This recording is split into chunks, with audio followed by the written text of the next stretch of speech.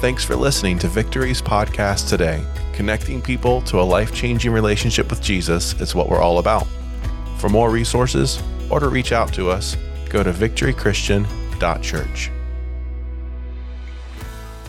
right, I'm going to open up this morning. This message is called Keeping... Somebody's more excited than you are. This message is called Keeping Score. Would you say keeping score? Keeping score. Romans 8:28 says this, "And we know that in all things God works for the good of those who love Him and who have been called according to His purpose." This scripture is often used as a great scripture to comfort ourselves when things don't look great and when life is tough, to remember that for those who love God or are called according to His purpose, God is going to work out everything for their good. Amen? Let's pray. Father, we love You, and we just thank You for the privilege of coming together and worshiping You, coming together and lifting up Your name, God. We really believe that as we do that, Lord, we thank You for Your presence that's with us. We just believe that You're doing things in our lives and around us, Lord, that we can't do on our own. We thank You for the gift of being able to just cast our cares on You today and to worship You and allow You, Lord, to bear and to carry those things today. And Lord, right now, we just open up our ears and our heart, God, to hear from Your word, God, that what is in Your word would speak to us, Lord God, that it would instruct each one of us, that each one of us would receive something, God, that is just for us, Lord God. We just trust for Your ability to speak. I pray, Father, for the empowerment and the leading of Your Spirit, God, to share what is in Your word today. Lord, let there be an impartation, even as we're hearing Your word, even as we're listening. Let us grasp something that makes a real difference for our lives and our walk with You. We love You and honor You in Jesus' name. Amen. You know, right now, the NCAA basketball tournament is in full swing. And I think after this weekend, we'll have the Final Four. And one of my alma maters made it into the NCAA basketball tournament, which of the schools that I've gone, it's the only one that has a basketball team that even would ever have a shot. And it was Oral Roberts University. And I have to tell you, I got a lot of emails and there's a lot of fanfares about the Golden Eagles being in a tournament, only to be dashed by Duke University. I mean, they just crushed our soul. You know, it's people were on the internet oh yeah, maybe they got a chance and, they could do things like that. If you thought that we had a chance, those chances were knocked out very quick. And the Golden Eagles went home and with nothing. And, during a sporting event, whatever you like to watch, we typically keep score, right? And the winner is always determined at the end of the game. Amen? You can have a good quarter, you can have a bad quarter, you can have a good half, a bad half. At the end of the game, what do we look at? We look at the final score at the end of the game. I was flipping through the channels over the weekend and I saw UCLA playing Gonzaga, and I didn't have a dog in that fight at all. UCLA was up by 13 points and it looked like they were dominating, and I was just like, yeah, keep on going. I turn on the television the next day and I graze over some sports news and I find out that Gonzaga won. And I was like, oh, you see, I didn't pay attention to the score at the end of the game. I was looking at it in the middle of the game. And in life, we like to keep score. Whether we're doing it very intentionally or not, things go well for us in our mind. We're like, point for me, right? The kids lived this week, right? Point for me, right? My boss said anything nice to me this week at all. He didn't yell at me this week. Point for me, right? I got my project done on time, or I didn't cuss the person out who cut me off in traffic. 5 points for me, right? Y'all are that'd be a move of God in my life. We're praying for you.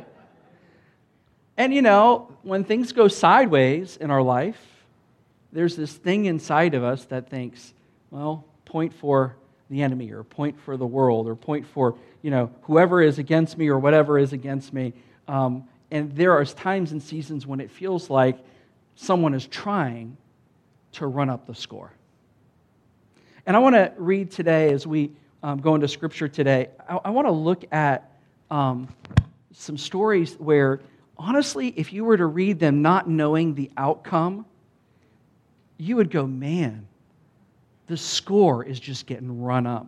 First, we're going to start at the Last Supper in John chapter 13, where it says, the evening meal was in progress, and the devil had already prompted Judas, the son of Simon Iscariot, to betray Jesus. Jumping down to verse 21, it says, after he had said this, Jesus was troubled in the spirit and testified, very truly I tell you, one of you is going to betray me. His disciples stared at one another, at a loss to know which one of them he meant. One of them, the disciple whom Jesus loved, was reclining next to him. Simon Peter mentioned to that disciple and said, ask him which one he means. Leaning back against Jesus, he asked him, Lord, who is it? Jesus answered, it's the one to whom I will give this piece of bread when I have dipped it in the dish. The dipping of the piece of the bread, he gave it to Judas, son of Simon Iscariot. As soon as Judas took the bread, Satan entered him. So Jesus told him, what you are about to do, do quickly.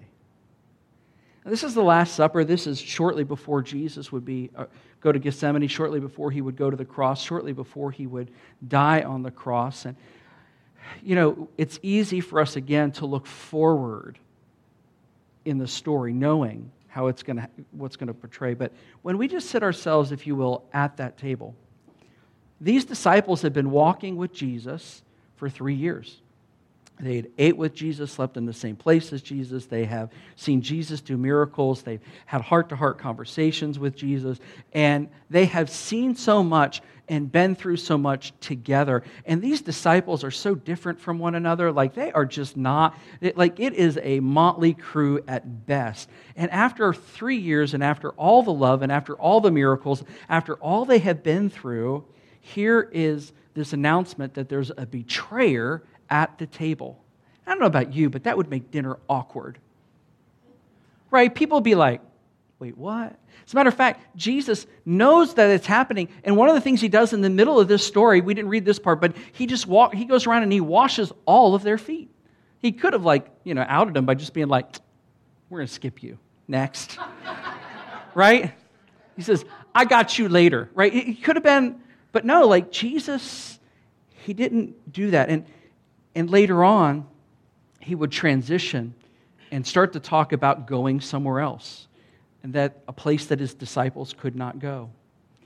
And the disciples are all confused, and they're all wondering what's going on, and they're all wondering, this just doesn't feel good. And to think there's a betrayer among us, and if you've suffered any betrayal in your life, that is a tough wound, because the thing about betrayal is you don't see it coming. And so it has a particular ability to undermine us and undermine our trust. Then Jesus starts saying, I'm leaving. I'm going somewhere. And Peter doesn't like this, because he's like, I'm going somewhere and you can't come. And Peter won't have it. Peter's the vocal guy. He's like, no. And in John 13, verse 36, it says, Simon Peter asked him, Lord, where are you going? He's trying to figure out so he can also go there, right? Jesus replied, where I'm going, you cannot follow now, but you will follow later. Now, we've read these stories a lot of times, or maybe heard the story before. He's talking about going to heaven, and Peter, you don't get to come to heaven yet, right? Verse 37, Peter asked, Lord, why can't I follow you? I will lay my life down for you. Then Jesus answered, will you really lay your life down for me? Very truly, I tell you, before the rooster crows, you will disown me 3 times. Man. Now, this is right after supper. This is like happening after that. And so at dinner, you have this kind of awkward situation of somebody is going to betray. And now you're sitting here and you're saying that to Peter, Peter, you are going to disown me. Jesus' most vocal, most outgoing supporter is saying, Jesus is looking at him saying, you say you'll follow me anyway. You say you'll die for me, but you are going to disown me.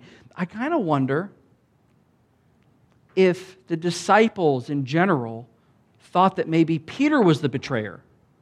Because the only one who knew about Judas would have been Peter and John, who were sitting next to Jesus and having this interaction with the bread. I wonder if just for a brief moment, people thought that it was Peter. It also said, that when Jesus said to Peter, when Jesus said to Judas, go and do it quickly, they just thought he was talking about money and the food and stuff like that and paying for food. So they hadn't clicked in yet. And I'm watching this for Jesus and the disciples.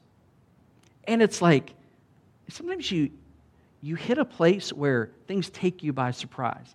Now, Jesus knew it was coming. But for the disciples, everything was up and to the right up to this point. They're like, things are going great. Jesus' fame and his anointing and his touch on people's lives is so great. And yet, things just seem to be getting tougher and tougher. There's a betrayer in the room. Peter is going to disown me. Then they transition and they go to this garden, the Garden of Gethsemane, to pray. And Jesus goes there in Mark 14:32, and it says, they went to the place called Gethsemane, and Jesus said to his disciples, sit here while I pray. He took Peter, James, and John along with him, and he began to be deeply distressed and troubled. Y'all, this is Jesus, who's deeply distressed and troubled. My soul is overwhelmed with sorrow to the point of death, he said to them. Stay here and keep watch. I don't know about you, but that just breaks my heart. To know that my Savior, the one who I call upon, went through that much turmoil and pain that he was overwhelmed with sorrow to the point of death.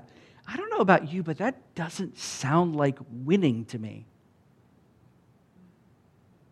I think when you're in that spot, it feels like the score is getting run up. It feels like a bad day is just getting worse.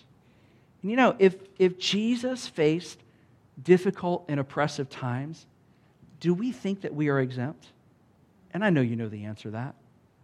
You know that we're not exempt from living in a broken world. We're on a broken planet where we are suffering the consequences of sin as a community all around the world, right? And I don't know about you, and I don't know what you're facing, but Jesus, he does.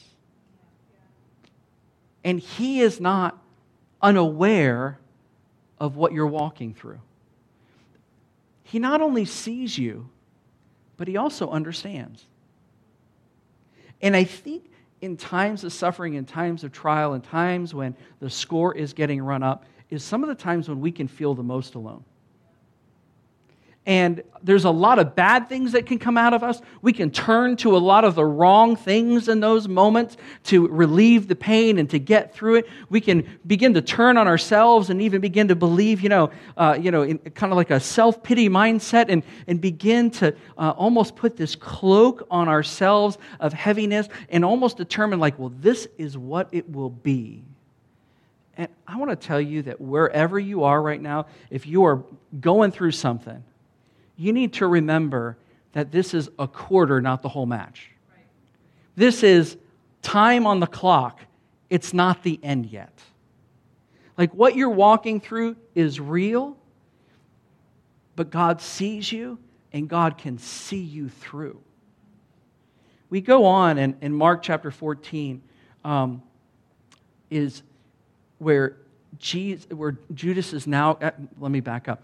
What happens is they pray in the Garden of Gethsemane, and Jesus is having his prayer. What's amazing is the Father sends angels to tend to Jesus and to encourage him in that moment. And then basically Jesus just kind of gets up and says, all right, it's time to go. And in Mark 14:43, it says, just as he was speaking, Judas, one of the 12, appeared. Here he is again. With him, a crowd armed with swords and clubs sent from the chief priests, the teachers of the law, and the elders. Now the betrayer had arranged a signal with them. The one I kiss, now that's just wrong. The one I kiss is the man. Arrest him and lead him away under guard. Going at once to Jesus, Judas said, Rabbi, and kissed him. Oh. The men seized Jesus and arrested him. Then one of those standing near drew his sword, struck the servant of the high priest, cutting off his ear. Am I leading a rebellion, said Jesus, that you have come out with swords and clubs to capture me? Every day I was with you teaching in the temple courts, and you did not arrest me, but the scripture must be fulfilled. Then everyone deserted and fled him. So you have this whole encounter. He gets this kiss from Judas, and the man arrests Jesus, and Jesus is like, I'm not leading a rebellion. Why have you come with these swords and these clubs? They are arresting Jesus. I call false arrest. Right? It's like they're arresting the Savior of the planet. And what's wild is when in the Matthew account, when Judas arrives, Jesus looks at him and says, do what you came for, friend. Oh. Jesus is seized and he's arrested like a common criminal. And it says in verse 50, after it's Peter who cuts off the ear and Jesus takes his ear and puts it back on, which is kind of cool, especially for the guy. He was really thankful. Everyone, it says in verse 50, everyone deserted Jesus. Now, I have to admit, I didn't look up the original language and stuff like that. I'm just going to go out on a limb and think that when it says that everyone deserted Jesus, it means everyone. That means all the disciples, everybody took off for the moment to not get pulled into prey. Tell you what, when you are going through a trial, it can feel really lonely at times. And they put Jesus on trial, and in the midst of his trial, there's an insurrectionist and a murderer named Barabbas. And Barabbas is released. So they bring out Jesus and Barabbas. They're like, who do you want to let go? Jesus, who's healed people? Jesus, who's risen people from the dead? Jesus, who's taught you? Jesus, who's loved you? Jesus, who's been there for you? Or Barabbas, the murderer? Barabbas! It's like an alternate universe. That verse will make you believe in the multiverse right there. You're just like, wait, what? What is it? Some of you are going, what is the multiverse? Ask your kids. They will tell you what the multiverse is. I was fascinated to find that there are scientists looking into if the multiverse could be true. And I'm like, okay. But, weirder things have happened. So, Jesus is on trial. They release the murderer. And the crowds around Jesus, people start moving in these crowds and starting to get them to start crying out, crucify him, crucify him. Y'all, there's nothing fair about this. There's nothing right about this.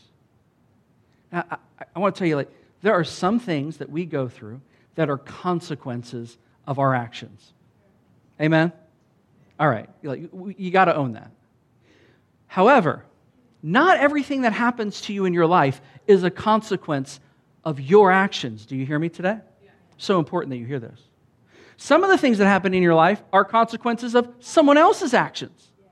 Some of the things that happen in your life are the consequences of living in this broken world, right? And sometimes we're a little overly focused on why is this happening? You need to pay attention. But why it's happening is actually not always as important as who's going to see you through it. And who's going to walk you through it. And how you're going to come through it. And whether you come out smelling like the fire and the smoke, or whether you come out without the fire and the smoke smell on you. And then, this is the wild thing. Is so Jesus, he's on the cross, and it's like, I'm reading these scriptures kind of in order, and I'm going to these specific ones, because I want you to see with me, when we're in this quarter, or we're in this half, or we're in this section, if you will, you just look at it, and it looks like the score's just getting run up. And here's Jesus in Matthew 15:27. They crucified 2 rebels with him, one on his right and one on his left. Those who passed by hurled insults at him, shaking their heads and saying, so, you are going to destroy the temple and build it in 3 days. They're throwing his own words back at him. You're going to destroy the temple and rebuild it in 3 days. Come down from that cross and save yourself. In the same way, the chief priest and the teachers of the law mocked him among themselves. He saved others, they said, but he can't save himself. Let this Messiah, this King of Israel, come down now from the cross that we may see and believe. Those crucified him also heaped insults on him. The irony of this statement is ridiculous. Save yourself! When you're reading this, you want to go, but he's saving me! Come down off that cross. He could if he wanted to. He could have called a legion of angels down. He could have got off the cross. But you and I are here today because he didn't get off the cross. Because he was willing to endure it. And it was unjust. I think sometimes when we're going through life, there are unjust things and there are challenges that we're facing and things like that. And we're just like, God, why is this happening? Anybody ever ask that question? What is going on? Why is it me? And that kind of thing. Y'all, we live in a broken place. And there are times when it looks like the score is getting run up. But Jesus, that's probably the wrong pun. He hung in there, but that's not the right, I don't think that's... Scratch that from the, record. Yeah. If he stops the cross, he doesn't save you and I. Question for you. When does the score matter most? At the end. That's when the score really matters. I want to tell you all, eternity is a really long time. How's that for a profound statement? It really is. It's a really, really, really long time. And we want to make sure that we keep score right. Don't get me wrong. Life is not bad all the time and that kind of thing. But some of us have gone through seasons where it seems like one thing after another. And it just feels like the tally is getting run up. And we need a little bit of hope and we need a little bit of perspective to recognize that how we account for this score, how we tally it up in the end is what really matters. And John records some of Jesus' final words. And it says this, it says that knowing, you're not going to see it up on the screen, it says that knowing everything was finished for the scripture to be fulfilled, Jesus said, it is finished. And he gave up his life. It's this wild thing because one of the things it's pointing to is Jesus is not out of control in any of this. It's clear, they're mocking him and all this stuff, he's not out of control. The enemy thinks he is winning big time, but has no idea what's coming next. See, Jesus knew the real score. He knew that with this one act, he would pay for the sins of humanity forever, past, present, and future. That anyone who would call upon him could have their sins forgiven because the price has already been paid. I don't know if you've ever seen a buzzer beater kind of score, that last second touchdown or that 3-pointer that goes through and they win by 1 or those kind of things. But it's like Jesus went all past the 3-point line, past the half-point line, all the way to the back, and he shot this shot, and it was like infinity. Boom. Done. Not even close. I want to tell you all, when the final score is taken, it's not close. Do you hear that today in your own heart? The final score, the final tally, if you are calling upon Jesus and he is your Lord and he is over your life and you are in him and following him, the final score, there's no contest, there's no competition, there's barely anything. And actually the word talks about it in Genesis. It says that we will crush his head, talking about the enemy, and the enemy will strike our heel. I don't know about you, but I'll take strike my heel over crush my head any day. That's the score, and it was called back way in Genesis. See, the thing is, Jesus wasn't done. 3 days later, he's going to resurrect from the dead. Boom. Mic drop. I can't drop this mic. He raises from the dead, proving that God has the power to raise you from the dead.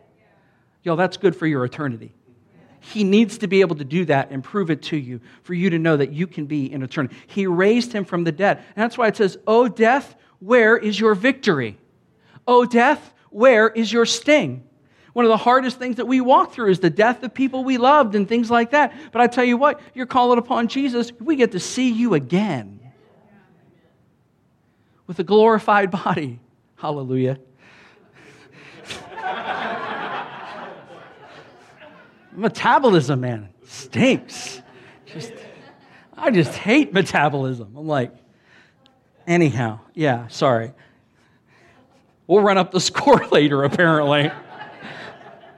Do you know the resurrection, Jesus is just running up the score even more. And are you in a season where you feel like life is running the score up on you? Where you feel like if it's not one thing, it's another. You know, I think when Judas was betraying him, it was like the sucker punch. When Peter is going to disown him and all the disciples are going to walk away, it's like the uppercut. It's just like one thing after another. Jesus would be beat. He would be just massacred for you and for us, and he would have to endure all of this alone. And I want to tell you that if you are frustrated, if you're disillusioned by the number of challenges you're facing, if you are feeling lonely, if you are feeling misunderstood, if you are feeling hardship, I want to tell you the final score has not been tallied yet. God sees where you are, and he has the grace to bring you through it. And I'm not preaching to you today that you need to stay in that place and just kind of wait for the clouds to lift. No, God's got a word for you, whether it's to stand up and speak to the storm or whether it's to go through the storm. He has a word to bring you through. He has grace, not encouraging you to just sit and just go, I guess I'll just wait for all of life to happen and that kind of thing. No, God wants you to participate and act with him, but he will do the heavy lifting. And if you seek him, he'll give you a way through and give you a way to even see the calculus of all of this, because God is not unaware, and God does care about what you're going through. This verse is so powerful. Romans 8:28. And we know that in all things, would you say all things?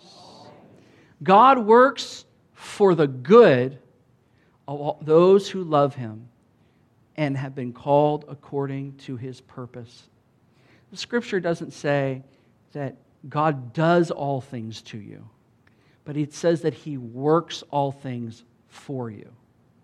He can take terrible situations that grieve his heart, and he can work things to the end so that the score is run up in the favor of his kingdom, which we are part of. It says that this promise, this is for those who love him and are called according to his purpose. Meaning that if you call upon Jesus, if you love him, this promise is over your life. Y'all, God is working. He is working, and he already sees the final score. One of the great things about the book of Revelations is we actually get to peek at the end of the game and go, oh, we win. He wins. I find that very comforting. To know that he wins. You know, that verse, it's like I said, it's for those who love him and are called according to his purpose. I want to encourage you, like, Jesus, he paid for the sins of the world, but he does not make you ask for forgiveness. He doesn't make you follow him. He does all of these things, and he, in a way in which he says, now, if you want me, you can have me. If you desire to follow me, I've done the heavy lifting for you. I've paid for your sins. I can empower you for living. I can lead you, and I can be your good shepherd. I can do these things, right? But the next move is on us. And I just want to encourage you, wherever you are in your life, like, if you have either never made the decision, I'm all in with Jesus, or maybe it was a decision that was once made, and yet you've kind of walked away. You took the reins back into your own hands. You believe in Jesus. You love Jesus. But the reins are in your hands, and you need to put them back into his hands. Because, you know, when we follow Jesus, It's kind of like, hey, Jesus, you're the boss. Like, I trust your plan and your way for me, and I want to follow and know you. And I just want to encourage you today, if you're in a place where you're like, yeah, I am up against some things, but I need to firmly put the reins in his hands. I need to ask Jesus all over again to be my Savior, to be my God, because he's worthy of my worship and he's worthy of me following him. I want to tell you, all this section of Scripture where we watch Jesus go through one thing after another thing after another thing, he did it because he loves you. For the joy set before him, he endured the cross. He did it because he wants us to be part of the family. Like that was it. He could have made this a lot harder on us. And really, the gospel kind of comes down to he paid the sins, and it's kind of like, do you want him or not? I know it's like a really oversimplification, like, do you want the Lord? But when you want the Lord, like you want the Lord to be Lord, right?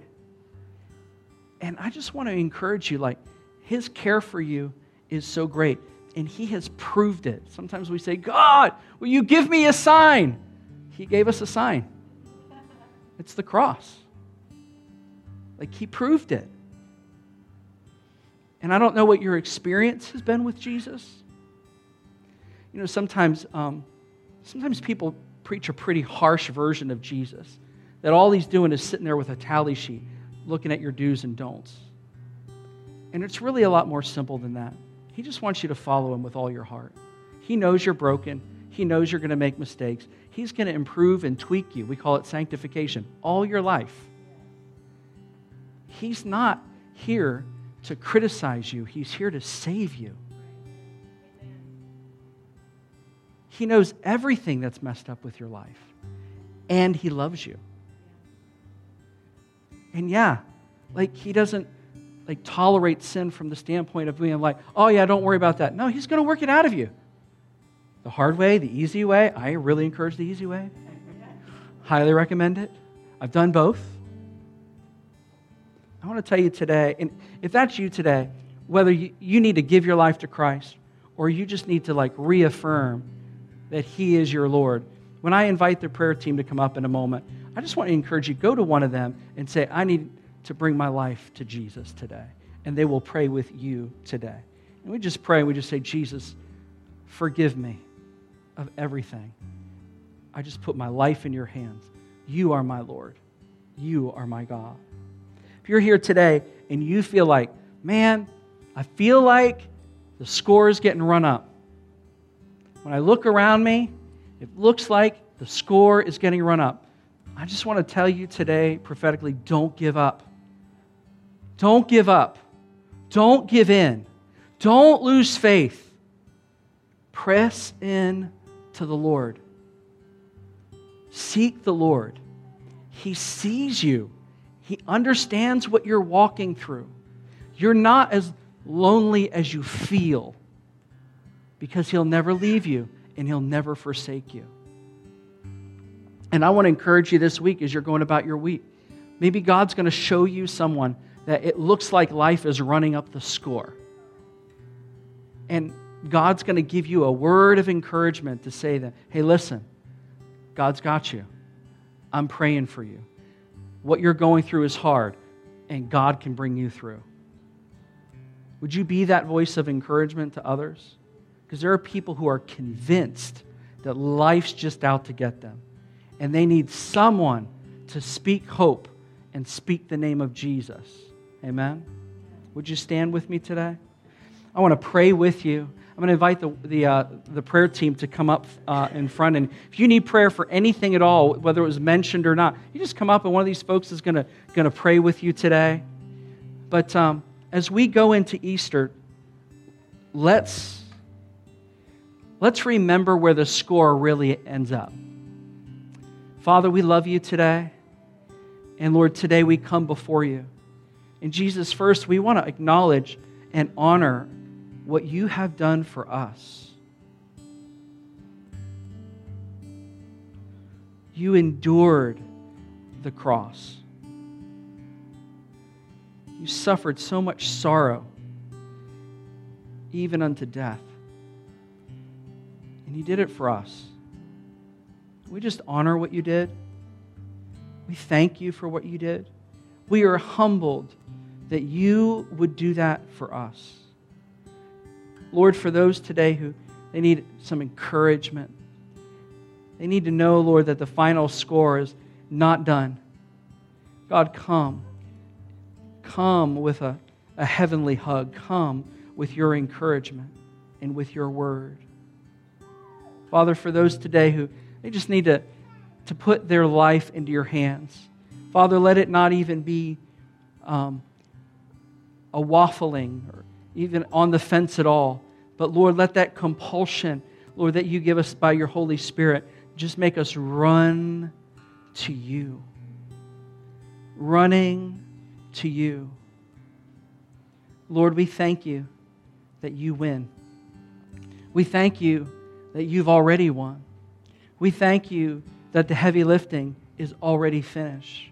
We thank you that, Lord, we already know the ending scorecard. We thank you that you're a God of hope and a God of strength. We thank you that you're a God who brings us through the storm. You're the God who calms the storm. You're the God who calms the waves. And we thank you, God, that there's nothing too difficult for you. Lord, like that song, even when I don't see it, you're working. Even when I don't feel it, you're working. Lord, come with your encouragement for your people today. We worship you and honor you in the mighty name of Jesus. Amen. Thanks again for listening. If you'd like to connect with us, or if you'd like to know how you can give, go to victorychristian.church.